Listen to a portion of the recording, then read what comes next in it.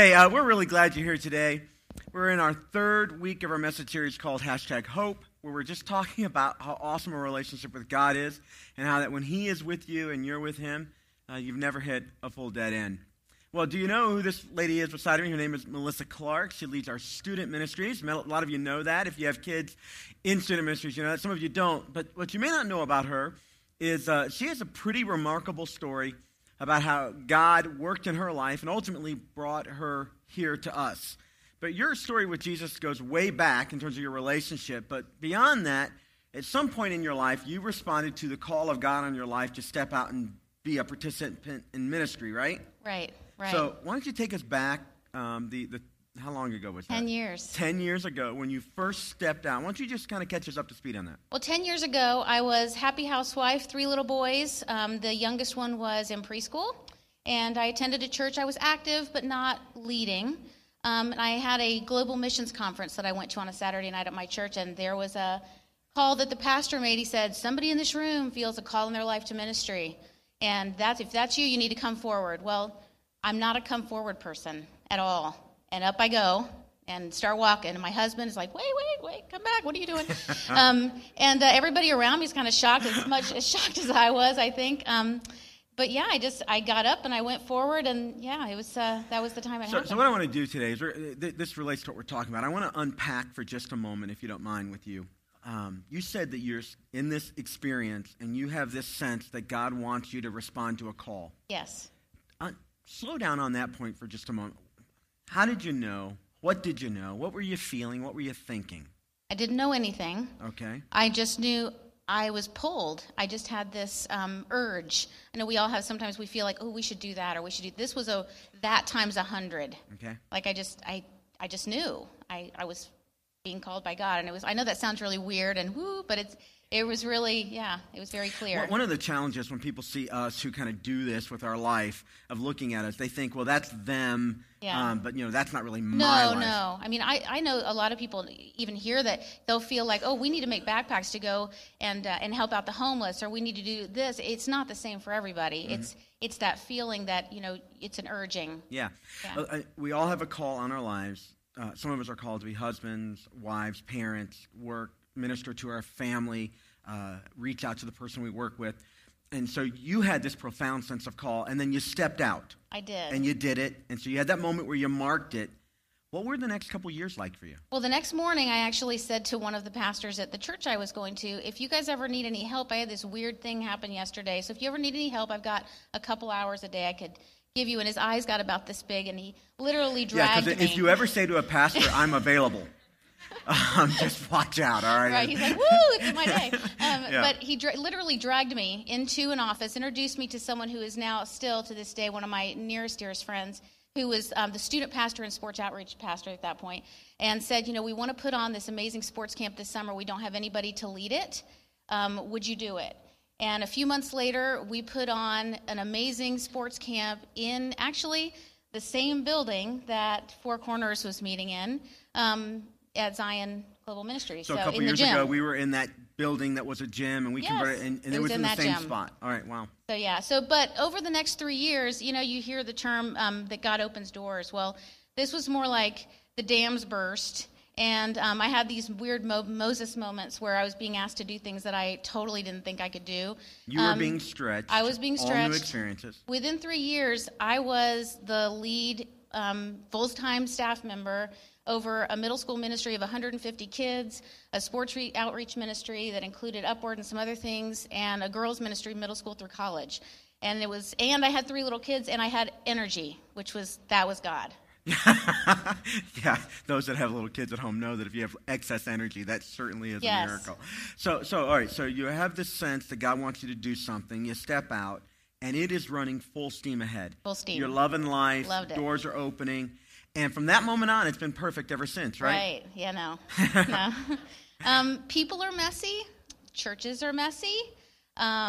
Things get complicated. And there's a lot of people that'll say, well, I don't necessarily want to do this or that because I've been hurt by a church in the past. Well, I was obliterated, I think, in my heart. You went through a rough time. Very where rough. At the end of this next season, past the 3 years, it left you empty, hollow, hurt. I think my words were to my husband, I am never setting foot in another church again. All right, that's a big change from this is consuming my life to I'm never going to step foot in a church again. My wife and I have been there. There was a time in our life when, after a series of significant challenges, where we thought maybe this is it. And you were there. I was there. Now, your husband is Mark. I know Mark. It's okay. It's all right if you're a little emotional. It's totally fine. All right. And so I know Mark. How did Mark respond to you when you said to him, we're not going back? He said, you have 2 months to pout, and we have 3 sons, and they're going to be raised in church, so you have 2 months. See, I like Mark. I do. I like this guy. I mean, he's giving you a little bit of room, but he says we're not staying there. So walk us through the next few weeks, months. Okay, so it was a Saturday in August, actually, and Mark says, okay, tomorrow's the day. You said 2 months. I said 2 months. Tomorrow's 2 months. We're going to church. And he had actually come to Four Corners during my hiatus and really liked it and said, we need to go there.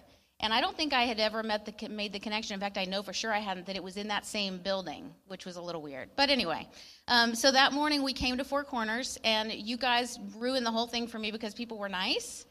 And that I liked stinks, you. doesn't it? When you want to be stunk. angry and they're nice to you. Yes, the worship was awesome. I loved it, but I didn't want to love it. And you guys made it very difficult to sit in the back and hate it, because that was my plan the whole time.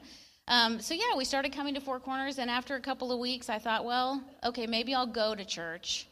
And we had a meeting, and I had therapy for about an hour. Do you remember? I never forget what she said. I will not engage. Ever. I will not do anything. Do not ask me to do anything. And what'd I say? And you said, this is your time to rest, but there will come a time that God's not done with you, is what you said. And then I said, that may be true, but I will never, ever, ever serve on a church staff again, ever. Yeah, I did say that. And here you are. And here I am. So, yeah. And you now lead for us our middle school ministry all the way up through our senior high ministry. Yes. And you were with us, because when you first started on, we didn't really have a role for you. How did that look? Well, a couple years ago, you asked me to lead the Smoky Mountain Children's Home trip, which I thought, okay. Which we're doing again this summer. You guys should go. It's going to be awesome. But I did that, and while I was there, I actually found myself connecting with the high school students that were there on the trip doing landscaping. I spent a lot of my time with them, and I started feeling it. And then a friend of mine who's a pastor who lost his entire youth ministry in Kentucky called and said, hey, I have no youth ministry. Can you come down and start one for me, temporary? So I did that. And while that was happening, you said to me, the time is coming, you're going to be on my team, so we're going to figure something out. Mm-hmm. Okay, well, that sounded, not sure. Well, it all worked out. I came back on here just kind of on the team, but didn't know what I was going to do. And then we had crazy events, and then now I'm back doing student ministry again. So I just want to real quickly walk people through this. So you have this profound sense of call. Yes. When you step out in it, it's exciting, exhilarating, doors are opening, you feel a sense of purpose, and then it changes, it shifts. And the song that they just sung, you saw the rain. The rain, the storm. you saw the storm, but God wasn't done. Without trying to wrap it all up in a sentence or two, and I didn't ask you this when we were prepping for this, but looking back over the experience, is God up to something? Is something going on? How would you describe all of that? Well, I love student ministry, and now I feel like I'm back in my spot. And it's funny too, because this week we're doing a series called No Limits, and it's all about how we may have limits, but with God we don't. And the story was about Moses, and I actually shared a brief part of this on Tuesday night before I ever knew you wanted me to do this tonight, which is also kind of cool. Got a little bit prepared, but yeah, I mean, God's doing crazy things again, and it's fun, and I love it, and you just know you're in your spot when you just have this energy and you're excited, and anyone who's not serving in that spot, gosh, do it. Would you guys say thanks to Melissa for being a part of our team? Thank you, Melissa.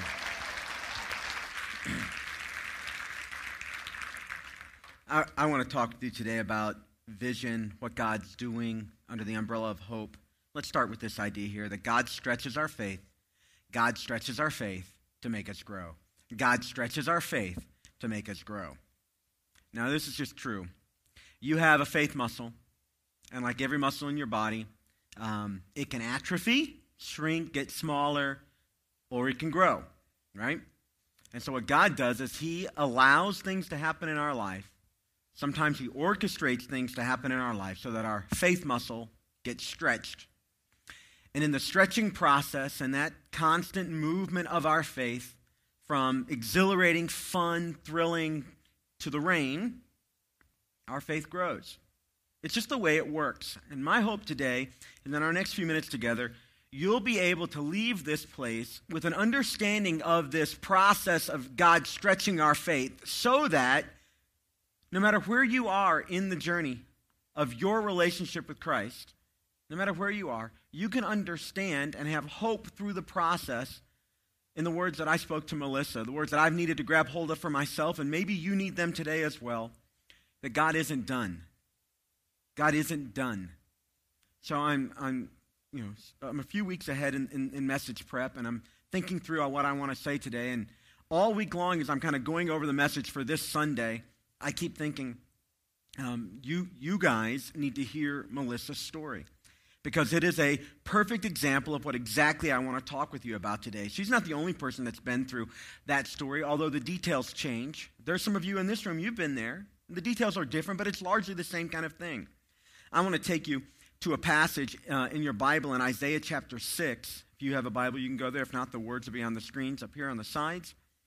But the whole point for today is that when you understand that God places you in seasons of stretching, it's easier to hold on to hope. When you understand that God has this process, that he actually is in the middle of those stretching seasons, it's easier to hold on to hope. Now, if you're somewhat familiar with your Bible, you may have heard of a prophet by the name of Isaiah. Isaiah. He's an Old Testament prophet a few hundred years before Christ. And he had a profound experience. He finds himself as a prophet who's kind of going through the motions. But in Isaiah chapter 6, he has a profound experience. He has an earth-shattering experience. It's like the one that Melissa was describing that she had at that Saturday night service. It's like the one that I had at a moment in time when I said yes to the call on my life. It's very much like what some of you in the room have had, and probably most of you, when you had a sense of urging, I should do that. I should carve out time to be a part of that. I should participate in that. I should help with that. That stirring, that sense of calling. And it's a mountaintop experience for Isaiah. And like what you might expect with the prophet in the Bible, I mean, it's in extreme language about the mountaintop experience that he had. So let's take a look at Isaiah chapter 6, verse 8. Here's what the Bible tells us. Then I heard the voice of the Lord saying. Now, this is Isaiah talking, and he's saying, I heard the voice of the Lord saying. We're going to pause right there, leave the words on the screen. Then I heard the voice of the Lord saying. Let me tell you what's been going on so far in this chapter. We're 8 verses into chapter 6. Isaiah has a sense of what's going on in heaven. He's just going about his everyday life, and all of a sudden, the heavens open up. You can find it in your Bible in Isaiah chapter 6. And he gets a snapshot of a conversation that's happening in heaven. It's pretty remarkable. He sees angels walking around talking about how awesome and great God is. He gets a snapshot of God in that moment when he's in this extreme spiritual state. He gets a snapshot of God that changes everything for him. And he's completely captured by the moment. It has gripped his heart in a way that it changes him. And then, while in the middle of all this scene of heaven that's going on that has completely captured his heart, he hears these words. Then I hear the voice of the Lord saying, whom shall I send? And who will go for us? And then Isaiah raises his hand and he says, here am I, Lord. Send me. So he has this sense of heaven that captures his heart, this scene of how awesome God is. The angels are declaring how wonderful God is. It rocks his world. He hears this voice say, who will go and be a part of this? Who wants to sign up? And Isaiah's like, ooh, me. Send me, I'll go. And it wasn't so much one of these where God looks at him and says, you, or in the back corner, you're on the team. Come on, let's go. It wasn't like that. It was more of a general call. In light of all the greatness that God is, in light of all the stuff that God wants to do in the world, in light of how awesome God is, who wants to join up and be on God's team? And Isaiah says, here am I, send me.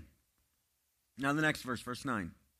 So God says to him, go and tell this people. Now here's where it gets really interesting. Mountaintop experience and a decision. I'll go, send me. And then we come to these words. Go and tell these people, God tells Isaiah. Be ever hearing, but never understanding. Be ever seeing, but never perceiving. Now, that's kind of a poetic, prophetic way of saying, you're going to go talk to people and they're going to listen, but they're not going to hear you. They're going to look at you, their gaze is going to be fixed on you, but they're not seeing you. Verse 10. Make the heart of this people calloused. In other words, keep talking to them so long, don't give up, keep telling them what I want you to tell them, but here's what you should know. While you're doing that, their hearts are getting hardened. Make their ears dull and close their eyes. Just make them tired of it. You be relentless, and as you are, they're going to get frustrated with you. And then, otherwise, they might see with their eyes, hear with their ears, and understand with their hearts, and then turn and be healed. In other words, God is saying in kind of poetic language to this prophet, you're going to go say what I want you to say, but don't expect a really great reception. And I like verse 11 because it's one of the most honest verses in the Bible. Then Isaiah said, how long, Lord? How long, Lord? Now let me walk you through the series real quick. Awesome experience in heaven, hearts totally captured. He hears a call and he says, ooh, I'll go. And God says, awesome, here's your mission. You got a hard one. You're going to have challenges. You're going to be obedient. You're going to step out and you're going to say what I tell you to say. And when you do, people are not going to respond the way that you would probably want them to respond. In fact, let me describe for you how hard it's going to be. You're going to talk, and while you're talking, their hearts are just going to get harder. And then Isaiah says, now, exactly how long do I need to do this, Lord? And for the next 50-some chapters, God's words, God's call to Isaiah plays out. And he becomes a prophet that regularly speaks, regularly talks. He's seen by famous people, people in positions of power, and common people. And there never is a complete turning as people hear his words. Now, in Isaiah's story, in Melissa's story, in my story, in your story, there are a few common trends that you can understand, and if you understand them, they'll help you hold on to hope in the middle of the rain. So here's the first thing I want to acknowledge. I've said it 2 or 3 times, but number one, here's what happens to a lot of us. We hear a God-sized call. We hear a God-sized call. What I mean by that is God gives you a dream, an idea, a goal, a call, or an ambition. I want to be a godly husband. I want to be a man of God. It's a God-sized call. It's countercultural. It's going to be difficult and challenging on your own, but God's called you, and you responded. I want to be a woman of faith. I want to be a great mom. I want to be a great dad. I feel like God wants me to go to school and study this. I'm going to give myself to this. I want to help in kids' ministry. I want to serve my neighbor. I got some family challenges, my brother and sister-in-law, and I want to lean in and help there. You feel God urges you on. You feel the pull on your heart. Yeah, you hear this. Now, I want to make something clear to you. Everybody in this room, if you're still breathing, God has a call on your life. Now, in my life, it looks like serving in the local church, giving the bulk of my time here. But here's what you should know about me. This is my secondary call. My first call is to my family. So if you have a family, that's everybody in the room. That's your first call. It may not feel that significant to you. Maybe it has. Maybe it doesn't now. But that's a big call from God to fully attend there in that place and make Jesus the Lord of your life as you engage your family. Everybody in this room has a call. Beyond that call to family, we usually have some other stuff that God's put in front of us. Opportunities, a sense of passion and call. I believe if you're still breathing, God's not done with you. I believe if you're still breathing, God's not done with you. And we all have a sense of call, but that takes us to the next step in the process of God stretching our faith. you respond to that call with yes. You're like Isaiah in the corner with his hand up. Remember the late 70s early show, Welcome Back, Kotter? Remember that one? And you got Horshack in the back of the room going, Mr. Kotter, Mr. Kotter, Mr. Kotter. Nobody remembers that show. That's why it didn't run for very long, right there. I need to put in my notes, don't pull obscure 70s TV show references. All right. So you respond with yes. Let me make something clear. For every 10 people that feel the call, here's something you should understand. There's only one that actually makes the decision to do something with it. It sets you apart when you say, here am I, send me. Here am I, send me. I'll do that thing, God. I feel you calling. I'll step out. I'll do the thing. I'll do that thing you're calling me to do. I see the need. I see you at work. I'm compelled by the emotional pull of the thing, and I'll do it. There's a big difference between feeling it and saying, here am I, send me. Big difference. And our faith doesn't grow very far if we don't say yes to the call of God on our lives. The call of God in a moment to respond, when it would be easier to lie and you step up and have integrity. The call of God to take a word spoken in anger and respond in kindness. So on the smallest level, we have to be saying yes to God. But on bigger levels, well, as it relates to our purpose and what we're going to spend our time with, and ultimately, what our lives are going to be marked by. Yeah, for every 10 people that feel that urge, only one responds. That's not like a biblical stat. I kind of made that up, but let's say it's 9 to 1 or 15 to 1. Who cares? I think you get my point. That a lot of us feel the urge, but we don't respond. But when you respond, God uses that to stretch our faith. And almost always what happens when you first say yes is you begin to quickly see and experience this emotional satisfaction that comes. Now, for some of us, that will last 3 years. For some of us, it lasts 30 seconds. But somewhere between 30 seconds and 3 years or 10 years, something else happens in this journey, in this faith-stretching exercise that God puts us all on. You hear a God-sized call, you say yes, and number 3, you experience, and I just kind of put these together, delays, dead ends, and difficulties. There is always a time lapse between when you say yes and you get that initial surge of excitement, first time you show up to volunteer.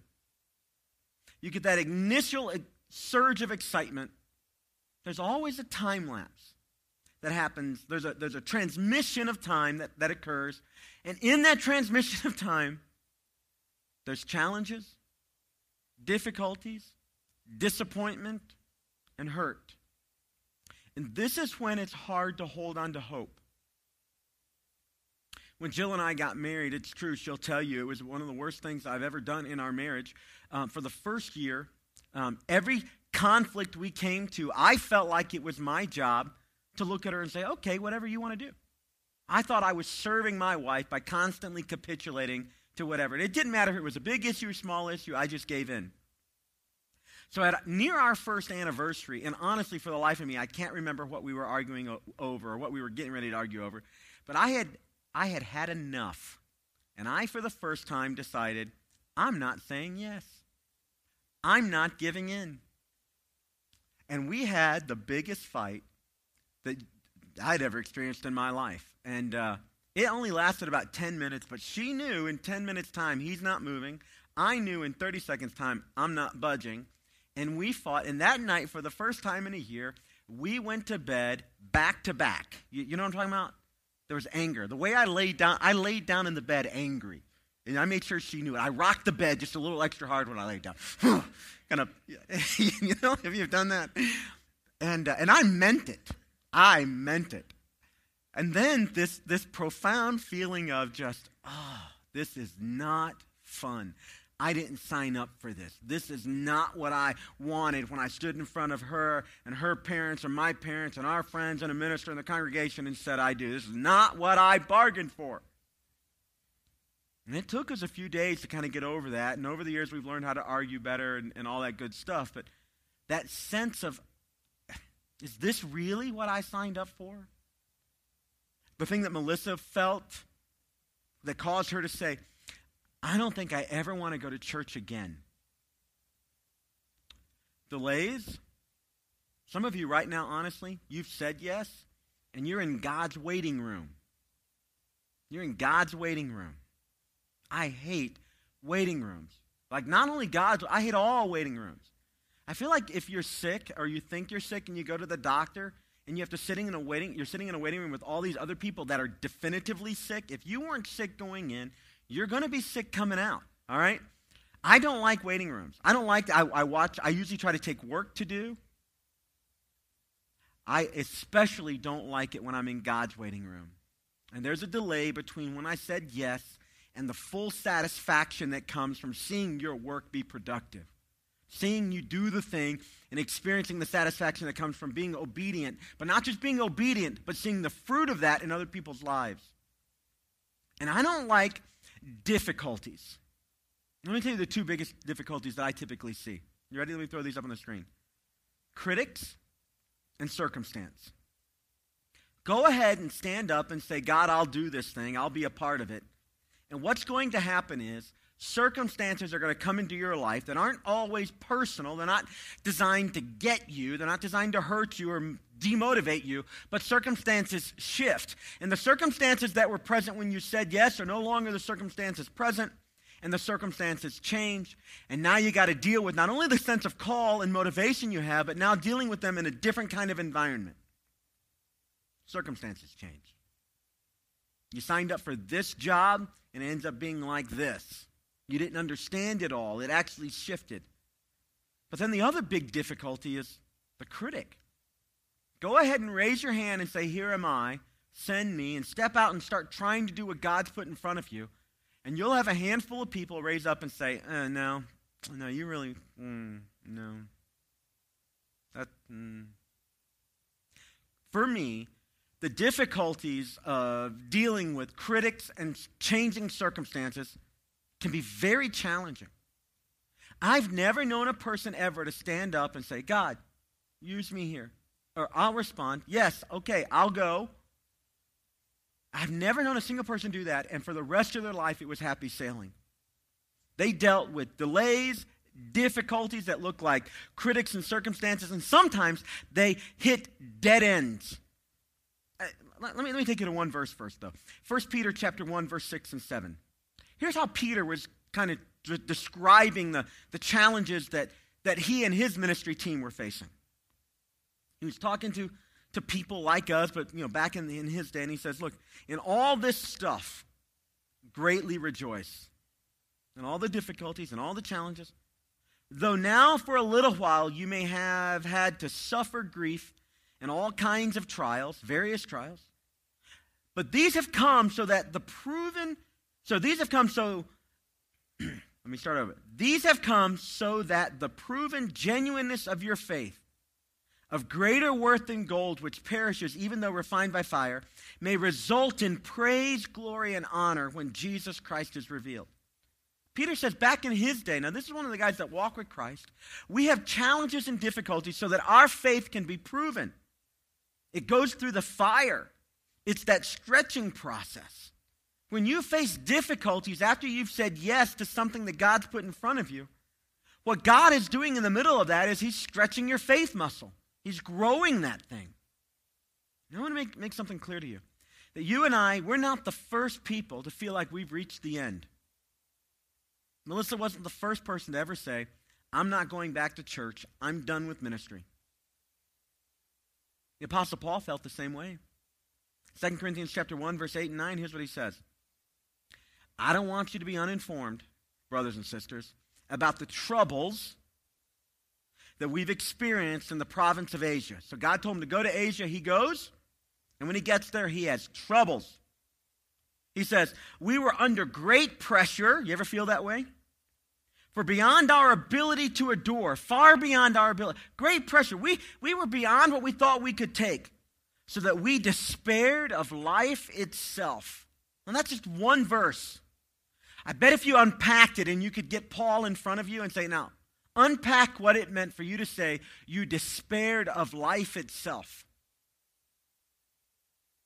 I bet that'd be an interesting story. Didn't think I could go on. Verse 9, indeed, we felt we had received the sentence of death. God told him to go to Asia. He went to Asia, and a few months in, he says, I felt like we got a death sentence. Then he says, but this happened that we may not rely on ourselves, but God. This happened, God stretching his faith muscles. There's something about the challenges and difficulties you're going through that God wants to use to grow your faith. When you understand that, it helps you hold on to hope. By the way, this wasn't the end of the verse. The end of the verse is not so that you can rely on God. I like this last phrase of the verse. 2 Corinthians chapter 1, verse 9, the second part, here's what it says. But this happened that we may not rely on ourselves, but on God, who raises the dead. Paul says, I felt like we were going to die. Felt like we had gotten a death sentence. But here's what I want you to understand. All of this happened so that we could learn to trust God more, rely on God more. What kind of God? The God that raises the dead. Just a couple weeks ago, we celebrated Easter. Jesus is no longer dead. That changes everything. Paul's saying, even if he had brought us to death, if God wasn't done with us, he could raise us up. God-sized call. You respond with yes. You experience delays, difficulties, and dead ends. We all do. You may be there right now. But there is a final portion that almost always happens if you don't give up. You get to see God show up. You get to see God show up. Maybe because Easter's on my mind, I like to say it this way. God loves to turn crucifixions into resurrections. The disciples were despairing. Mary, the mother of Jesus, thought it was over. They see him hanging on the cross. Even though they had heard his words, I'll rise again, it didn't seem real at the moment. But just a few hours later, they get to see the resurrected Christ. David writes in Psalm chapter 27 these words. I remain confident of this. I will see the goodness of the Lord in the land of the living. In my life, in the land of the living. In my life, I'm going to see God's goodness. And then he says, wait for the Lord. Be strong and take heart. Wait for the Lord. I think that's where some of us are today. You've stepped out. There was an initial rush of exhilaration, of just exuberation and feeling great about the whole thing. And then you hit the delays, difficulties, maybe the dead ends. If that's you, let the words of David kind of wash over your soul right now. I know I will see the goodness of the Lord in my life. I know I will. Well, how do I know that? Because that's God's character. God hasn't forgotten you. You're not out on your own. What God's actually up to is he's stretching your faith. He's growing you. You're going to come through this better and stronger. You will. You heard Melissa's story.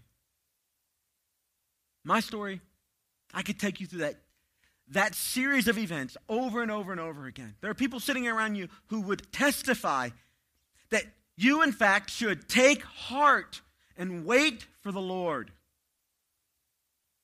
See, I think that when you understand that God places you in seasons of stretching, it's easier to hold on to hope. So, is that where you are? Are you in a season of stretching? Here's what the enemy of your soul would like for you to do. He'd like you to park yourself at that place where Paul said they were almost at. They despaired. Almost to the point of feeling like they had received a death sentence. Giving up, letting go, forgetting it. maybe what you need is a season of rest. And in that rest, you learn a new way of depending on the Lord, of trusting in his character, believing that even though you can't see his hand, he's still active. He hasn't forgotten you. You're definitely not alone. And if you're in that waiting room, if you're in that season of challenge, here's something I want to just implore you to do. Wait. The Bible says that those that wait upon the Lord will renew their strength. They'll mount up with wings like eagles. They'll run and not grow weary. They'll walk and they won't faint. In just a moment, we're going to pray. I want to pray a prayer for those that are in God's waiting room, that have faced difficulties, dead ends. That you would learn to trust the God who hasn't given up on you. That you would learn and have faith in the God that has still put a call on your life. And that you would wait and you would let God renew your strength.